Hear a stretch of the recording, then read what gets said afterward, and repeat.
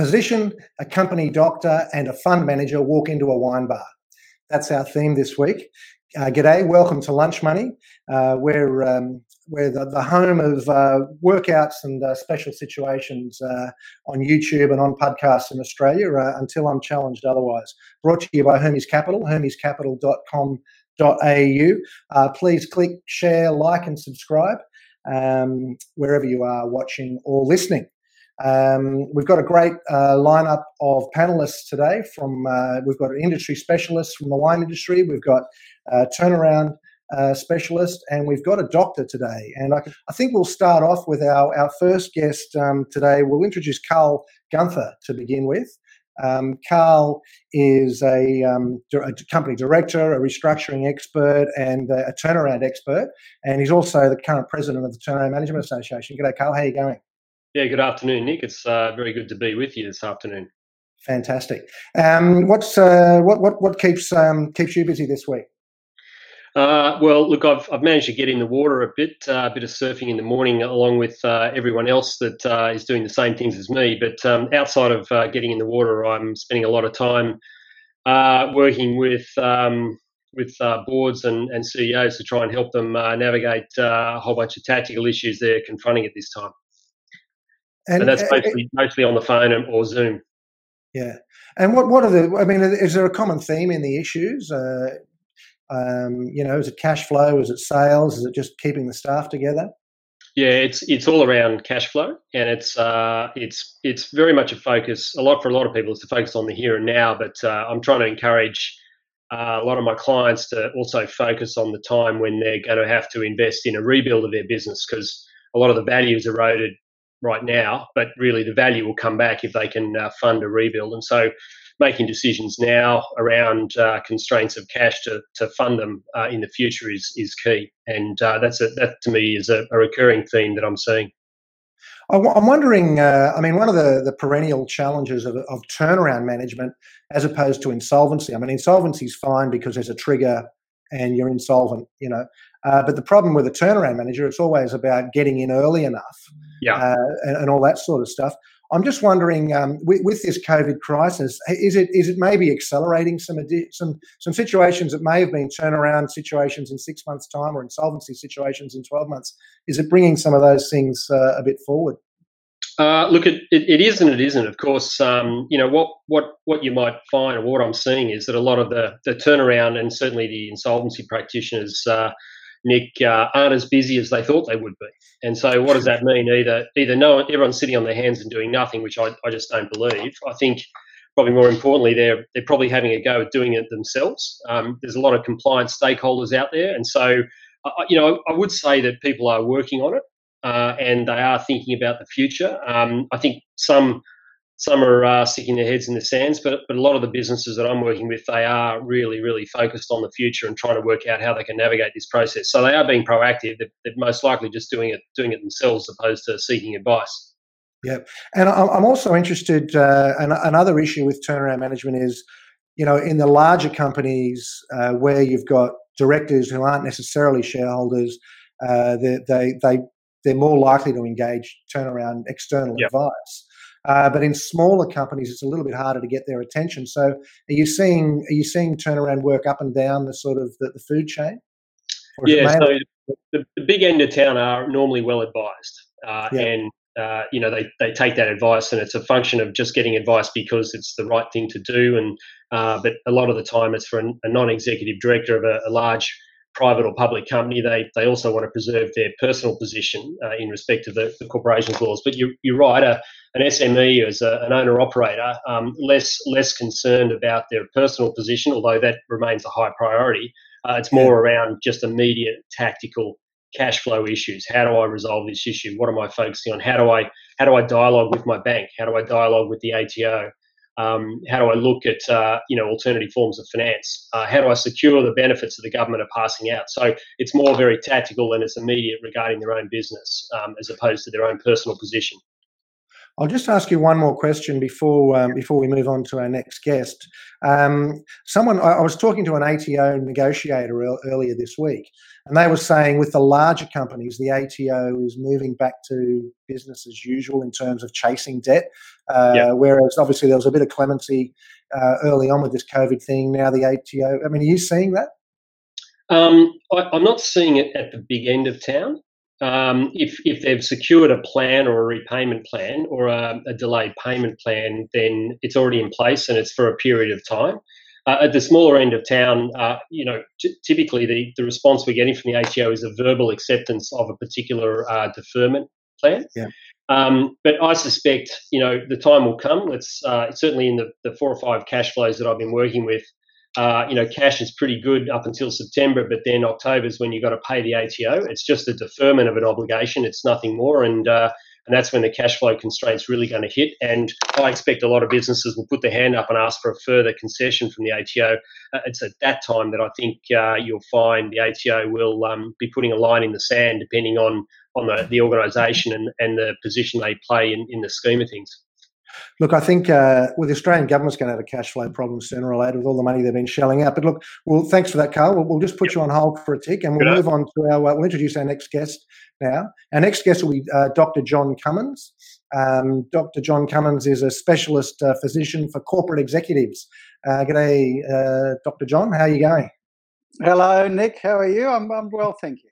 Fantastic. I've been very much enjoying your weekly 2-minute YouTubes. They've been fantastic.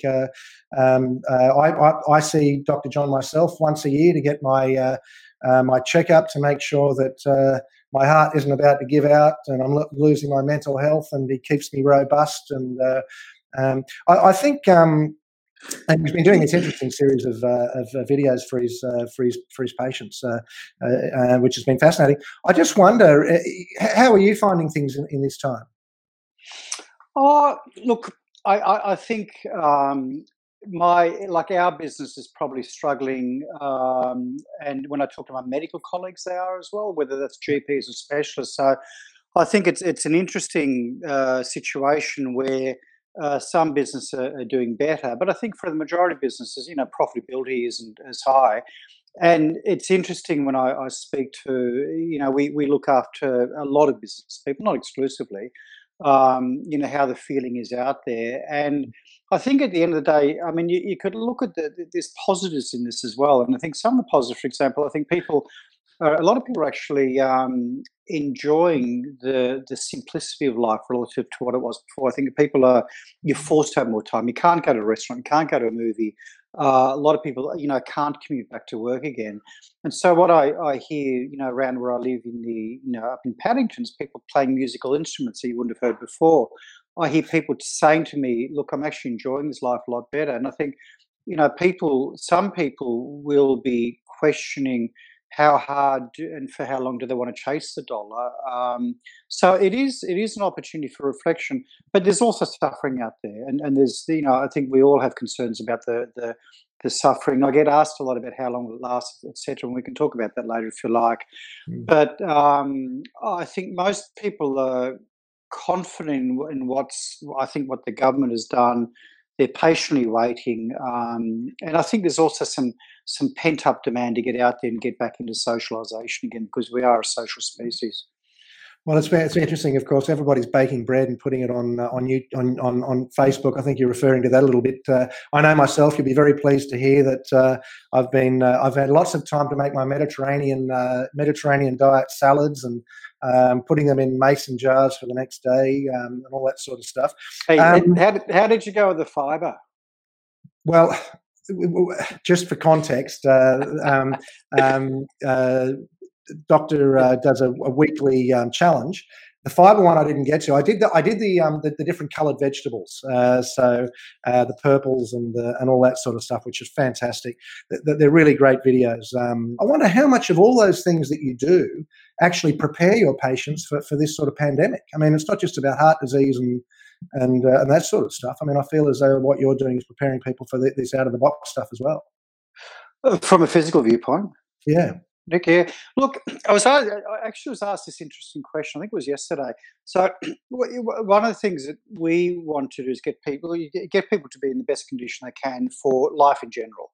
And clearly, what we can see. I mean, you're a great example, Nick, and I've known you over the years. But your physical condition is like someone 10 or 20 years, 15 years younger than your biological age. And the question was, well, if I got COVID now, am I at risk as a 60-year-old, for example, or because my body's like a 45-year-old? And I don't know the answer to that. But Mm-hmm. I think, one of the things that we were pushing early on was come in and get your lungs tested, but that's before we stopped doing lung testing because you could infect someone.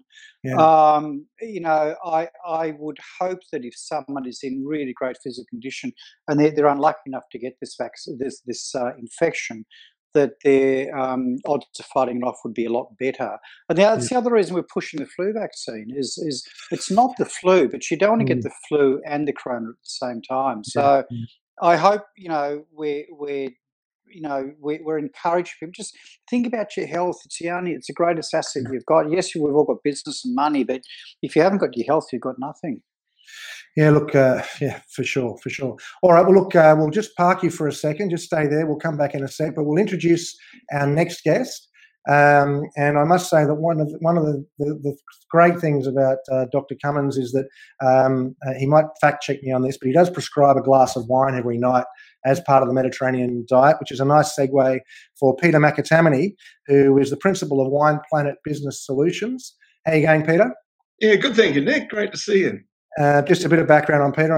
When you look at Peter's experience in the wine game, he's done everything, I guess, from sales and through to strategic management, and now you advise wineries.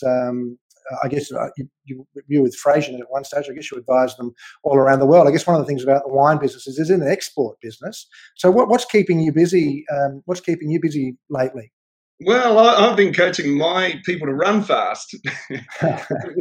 I first met Nick at UTS, and he got me involved in running the Turnaround Management Association education program, which was an enormous amount of fun, introduced me to a lot of clever people. And the reason I got hauled in was that the live case study that Nick was working on was Evans and Tate, which, of course, got rolled into McWilliams, which Carl knows all about. So...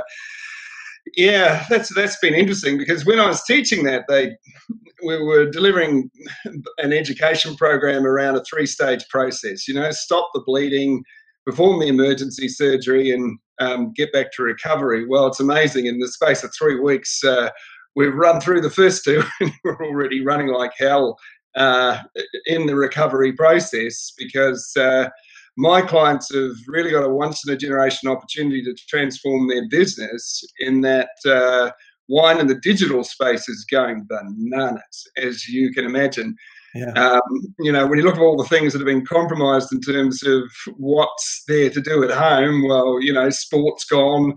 There's not a hell of a lot on TV unless you get yourself a Netflix subscription or something. There's we're going to talk about sport a little bit later on, which I hadn't prepared for, but I'm a bit of a rugby nut.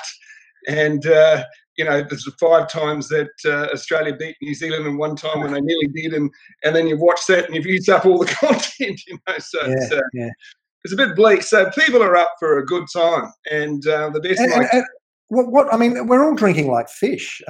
Is one of the things that. So I mean, is this good times for your clients? It is for those people that are organised. I mean, there's been a massive channel shift, right? So the on-premise, of course, has all but disappeared. On-premise being restaurants, pubs, clubs, hotels, whatever.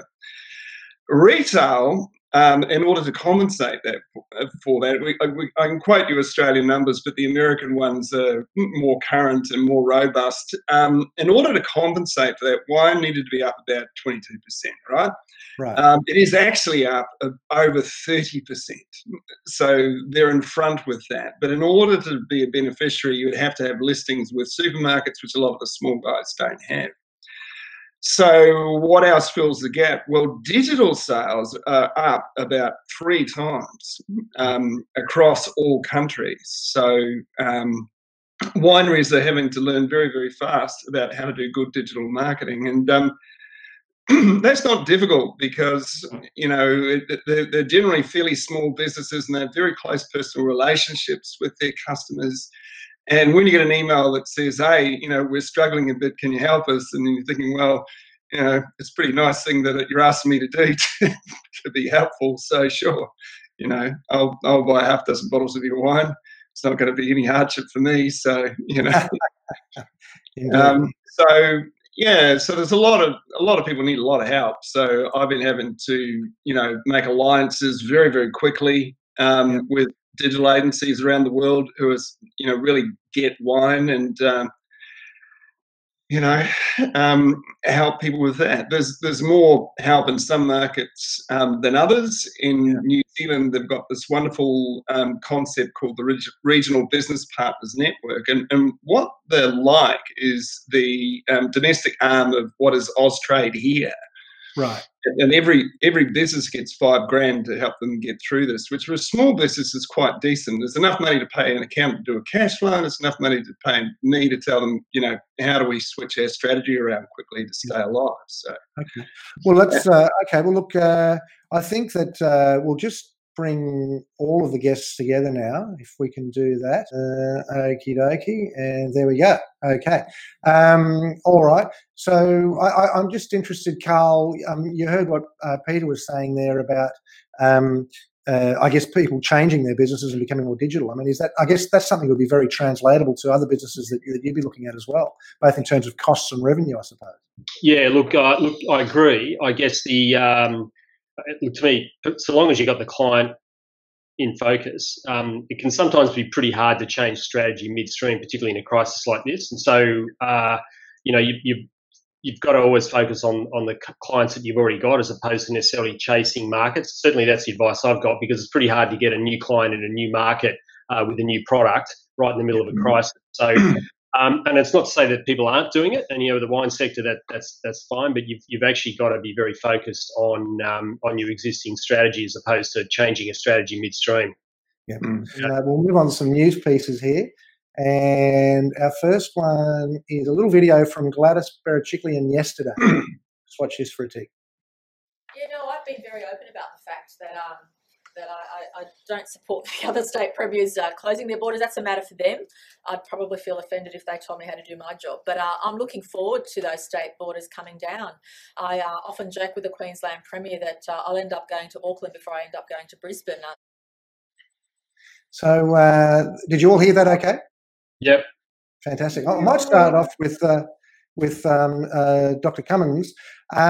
Would you jump on an aeroplane at this point in time? Would you feel safe jumping on an aeroplane if they do open the borders?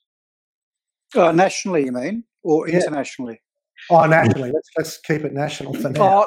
Look, nationally, I would feel pretty comfortable, definitely, because I think the prevalence of infection is so low.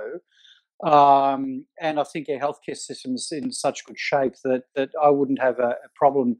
I think, just from a personal viewpoint, one of my biggest concerns is my mother's 88 and she's in good nick, but that's the population that we really have to protect, and so that's what I'd be mindful of. So I wouldn't have a problem jumping on a plane. I would have a very low threshold for getting tested. And I think the more the better. One of the things that we were able to roll out for our Sydney clients is home testing, where you can get a result within 24 hours. But nationally, I wouldn't have a problem, no. That was fantastic. Yeah, I mean, you were way ahead. I got an email from you as a patient saying that you had this home testing available, and that was when people were still panicking about whether or not they could get tested at all. Carl, how was interstate travel restrictions affecting businesses as you see it, particularly, I guess, when you're trying if you're trying to give advice to a business in Queensland? I'm glad Dr. John said he would travel, because I'm on a plane to Melbourne next week, and I'm just going to take. I figured if I'm armed with my hand sanitizer and my mask, what the hell could happen? What could possibly go wrong? In my view, there's probably more chance of the plane crashing than. No, I shouldn't say that. But anyway, I am travelling. But look, I think people tend to adapt. The reason why I'm going is because I really do need to get some face time with someone. It's just better when you're in the room around a particular topic that I'm working with. But I think we're all adapting. I guess a number of my clients who have a distributed network of branches. Those branches they're still open and running. And in fact, their business is they've had no material change in their business. They're functioning. What they are doing is planning in the event that they get an outbreak, and that's kind of their risk management approach. So that's kind of it. I mean, I guess if for a lot of businesses they have shut down and told people to go work from home, and people are adapting by and large. And Peter, in your business, I guess because a lot of the nature of your stuff is all over the place in terms of New Zealand, Australia, and around the world. So do you travel a lot? Or does this? Look, I'm suffering with draws. I normally travel 120 days of the year. So I was listening to the news last night, and they were talking about the poor people who no longer had a job, who used to make up all the airline meals. And I was thinking, well, hang on a minute, there's a great value innovation opportunity here. I mean, there's a lot of Qantas people and people preparing those meals. I mean, you could imagine that if there was a truck that pulled up outside that was all done up like a Qantas plane, and then get a couple of hosties to wheel the meal in. It'd be the chicken or beef, so it'd be low cost. They could charge you $10 for a beer, so it'd be high margin. They could pad that out with a lot of free samples from eager people who wanted to get this product in front of people. It'd be awesome, Very good. Plus some wines, of course. All right, look, we'll move on to our next. One. Okay, now this just a bit of a change in tone. We've got this this JobKeeper, obviously, whatever it is, $750 a week, and it's starting to flow through. And it seems to be keeping a lot of businesses afloat, that's for sure. And now people are starting to talk about whether or not JobKeeper should be extended, or whether or not it's costing us too much and it should be reined in. But just that article on the right-hand side of screen there, a lot of jobs won't be there when JobKeeper ends. Carl, what do you think? I mean, do you think that are some businesses just keeping things going until JobKeeper runs out? Yeah, I mean, I think. Look, it's avoided a mass panic of just complete shutdown, and on one spectrum it's a massive PR exercise by government. On the other, it's actually a bona fide means by which to keep businesses alive. I think if there aren't going to be jobs there when JobKeeper ends, then there shouldn't. If that's the case, in a lot of those circumstances, then JobKeeper should end because the jobs aren't there in the first place, and the whole idea of JobKeeper is to try and keep the jobs in place.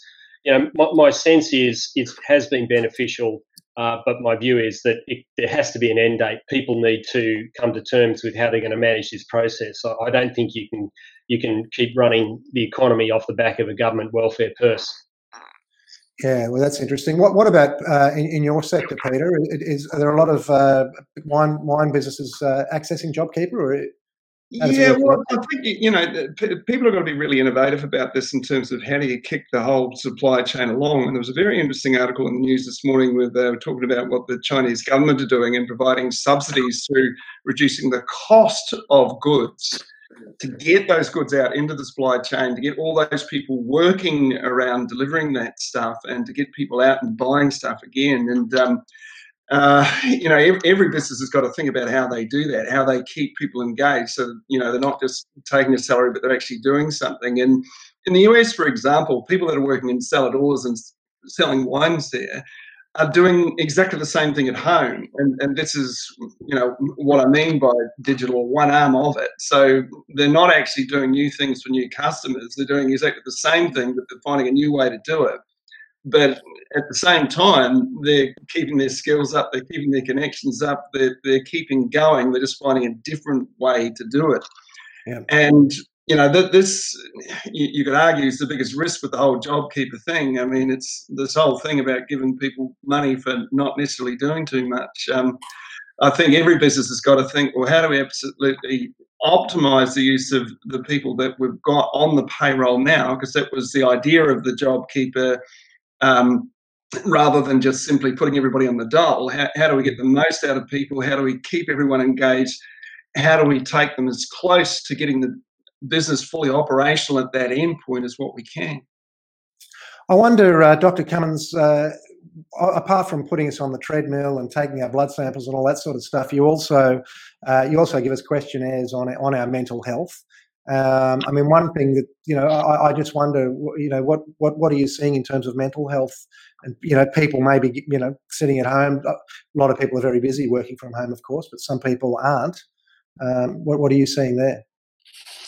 Look, I think our practice tends to draw, people that are interested in their health and fairly resilient people. So I think what I'm seeing is not representative. Right. So I'm seeing people, for example, the majority of people I've seen as clients in the last 3 weeks, I would say the majority are in industries where they are struggling as well, but they're mentally robust. But I think what I would agree with Peter.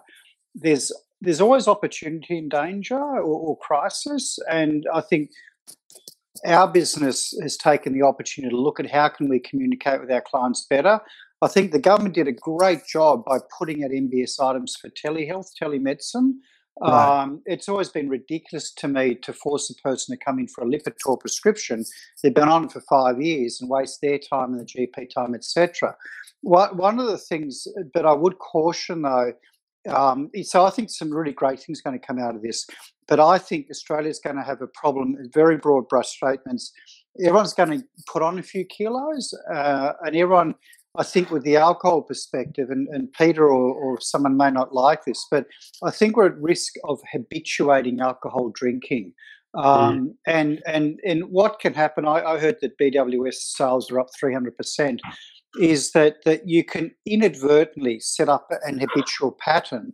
And I'm not talking alcohol dependence from a physiological sense, but it can just play havoc with cancer risk and weight gain and things like that. And so I would see now as a time for more discipline in terms of, I'm seeing people that have put on weight, in terms of watching where your weight is, watching calorie intake, and drinking very consciously, not mindlessly.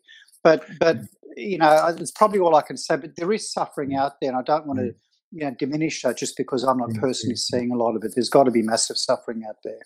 I must say that getting to a point that Peter was making. I mean, I travel a lot, and I must say one of the things of not being able to travel is certainly you can build some routines into your life. We'll just move on to the next one now. Oh yeah, this is an interesting one. So this is the Grim Reaper standing in the Centrelink queue. Lining up to get the handouts along with everybody else. What's he saying there? Thought you'd be flat out. Now, Carl, we've got lots of friends in the insolvency industry, and as accountants or in legal practitioners as well. And this whole crisis hasn't quite precipitated the company collapses that they were anticipating, has it? Yeah, that's right. I mean, I love this one. I think it's so true. A lot of insolvency practitioners that I'm aware of, let's face it, they're not that busy. And as I said before, I think there's quite an element of do-it-yourself restructuring. As I said, government's throwing money at businesses. So too, the banks are very supportive. The ATO is very supportive. And so they're taking on the responsibility themselves, which in and of itself is not a bad thing.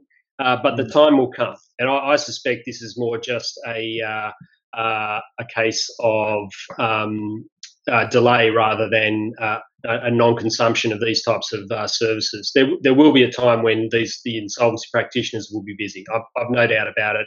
And so I don't think there should be any sympathy vote. If anyone's looking for it, there's probably not going to be any sympathy vote, certainly in the next 3 or 4 months, because those guys will be busy. They just will. And certainly turnaround and restructuring professionals are busy more broadly, and they will continue to be busy. I'm busy, and I know my colleagues at the TMA are very busy as well. Well, I know some of your colleagues at the TMA are extremely busy, but obviously those ones are involved with Virgin. Look, it's. I would say another thing. It's not just the insolvency people, but certainly special situations and workout fund managers are also waiting for the other shoe to drop. So there's a lot of stuff lining up and people talking about stuff, but certainly all these government handouts, etc., are keeping the ball rolling. What have we got next there? Okay, now this is an interesting one. I didn't Yeah, I mean, look, we could talk for hours, especially Carl, I'm sure, about whether or not you'd like to be the turnaround consultant to Rugby Australia. I bet you'd have some fun there, but we won't quite get into that. I'm just wondering about restarting sport. I understand that the West Australia Football League, the WAFL, is restarting in a couple of weeks, and so I'm certainly going to be watching that one carefully. What do you think, Dr. Cummins, about people playing sport again? Look, it's higher risk for infection, and particularly these contact sports, because you're in people's faces. There's exchange of body fluids, whether it's sweat, spit, whatever.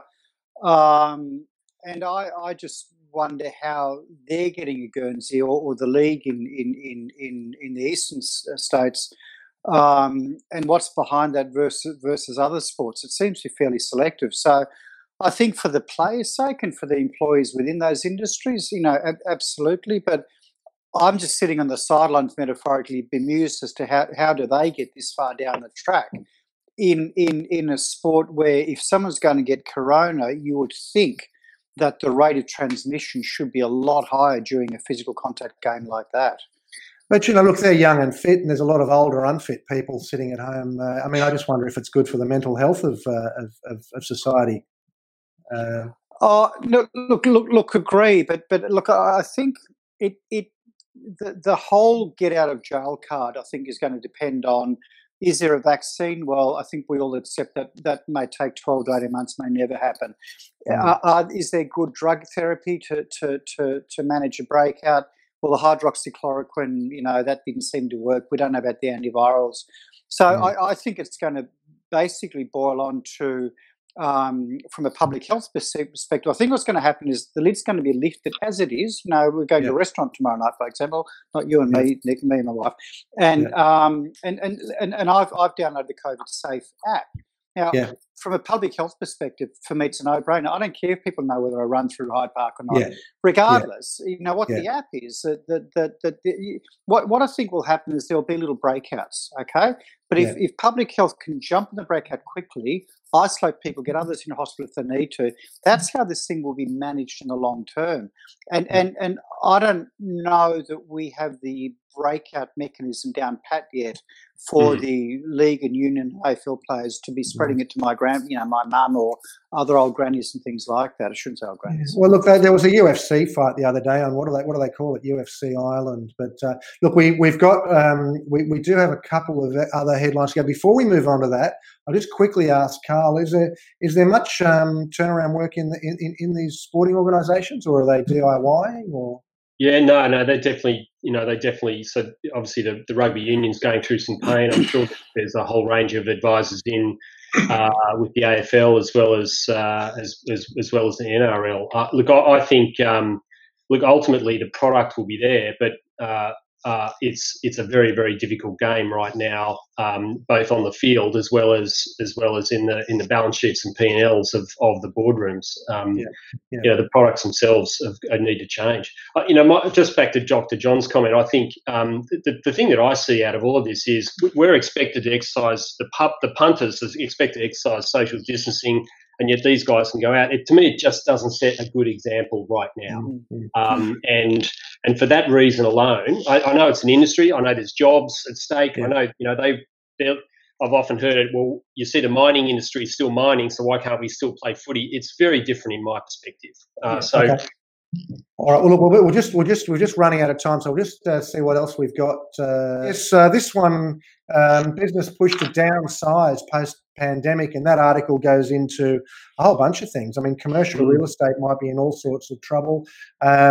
So this one really just focuses. We'll just do a quick go around on what do you think?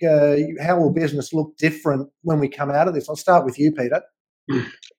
Yeah, well, I think for my people, well, as I've already alluded to, they're going to be putting a lot more effort into the digital side of things. I don't think they'll fundamentally change who works in the business and on the business. I mean, it's a unique business.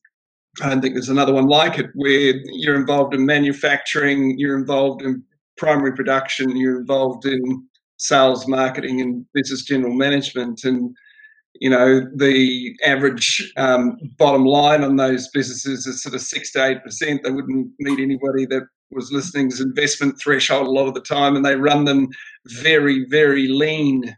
So I don't think that they'll change the people very much, but what those people do, I think, will change fundamentally, and the channels that they focus on and the technology that they need to make those channels work will be the most important thing going forward, because people have learned to buy stuff online, and people have formed much closer connections, through the course of this, and that's where the easy sales are. Well, I must say, look, I mean, anyone that knows me knows that on a Friday I'm usually at a lunch table somewhere, surrounded with, with people in my network, and this is how we've had to adapt by doing this as a way of getting around people instead. Carl, I mean, what do you think? I mean, I wonder about some of those large accounting and legal firms and what their space requirements are going to be going forward. But what do you think will fundamentally change after all this?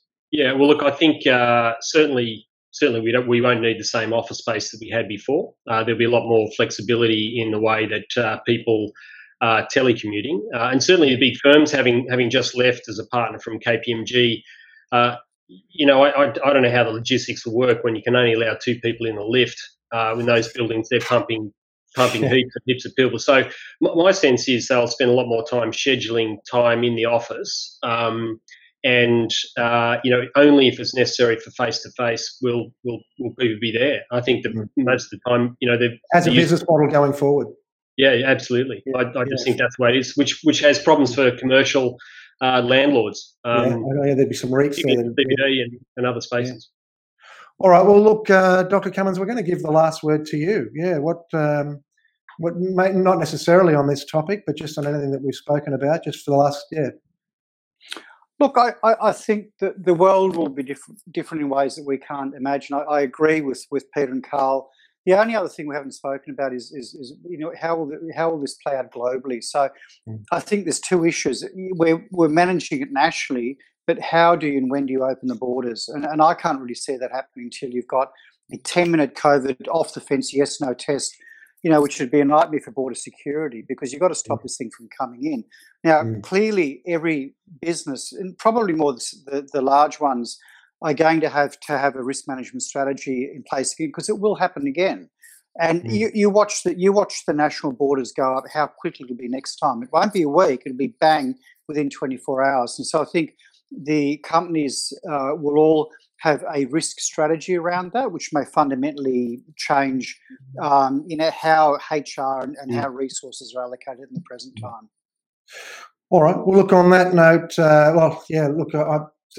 I've still got 2 overseas trips booked for the end of this year, and I'm staying optimistic. But look, the glass is half full. On that note, look, we'll wrap it up, and thank you very much, Peter McAtamaney, Carl Gunther, and Dr. John Cummins. Thank you very much for joining us. It's been a fascinating discussion, and thank you to everybody who's watching live, and to those of you watching later on YouTube or listening on the podcast. You can subscribe to this on Apple, Spotify, Google Play, and Stitcher. And that's all from me. Thank you very much. Look forward to seeing everybody next time. Cheers. Great. Thanks, Nick.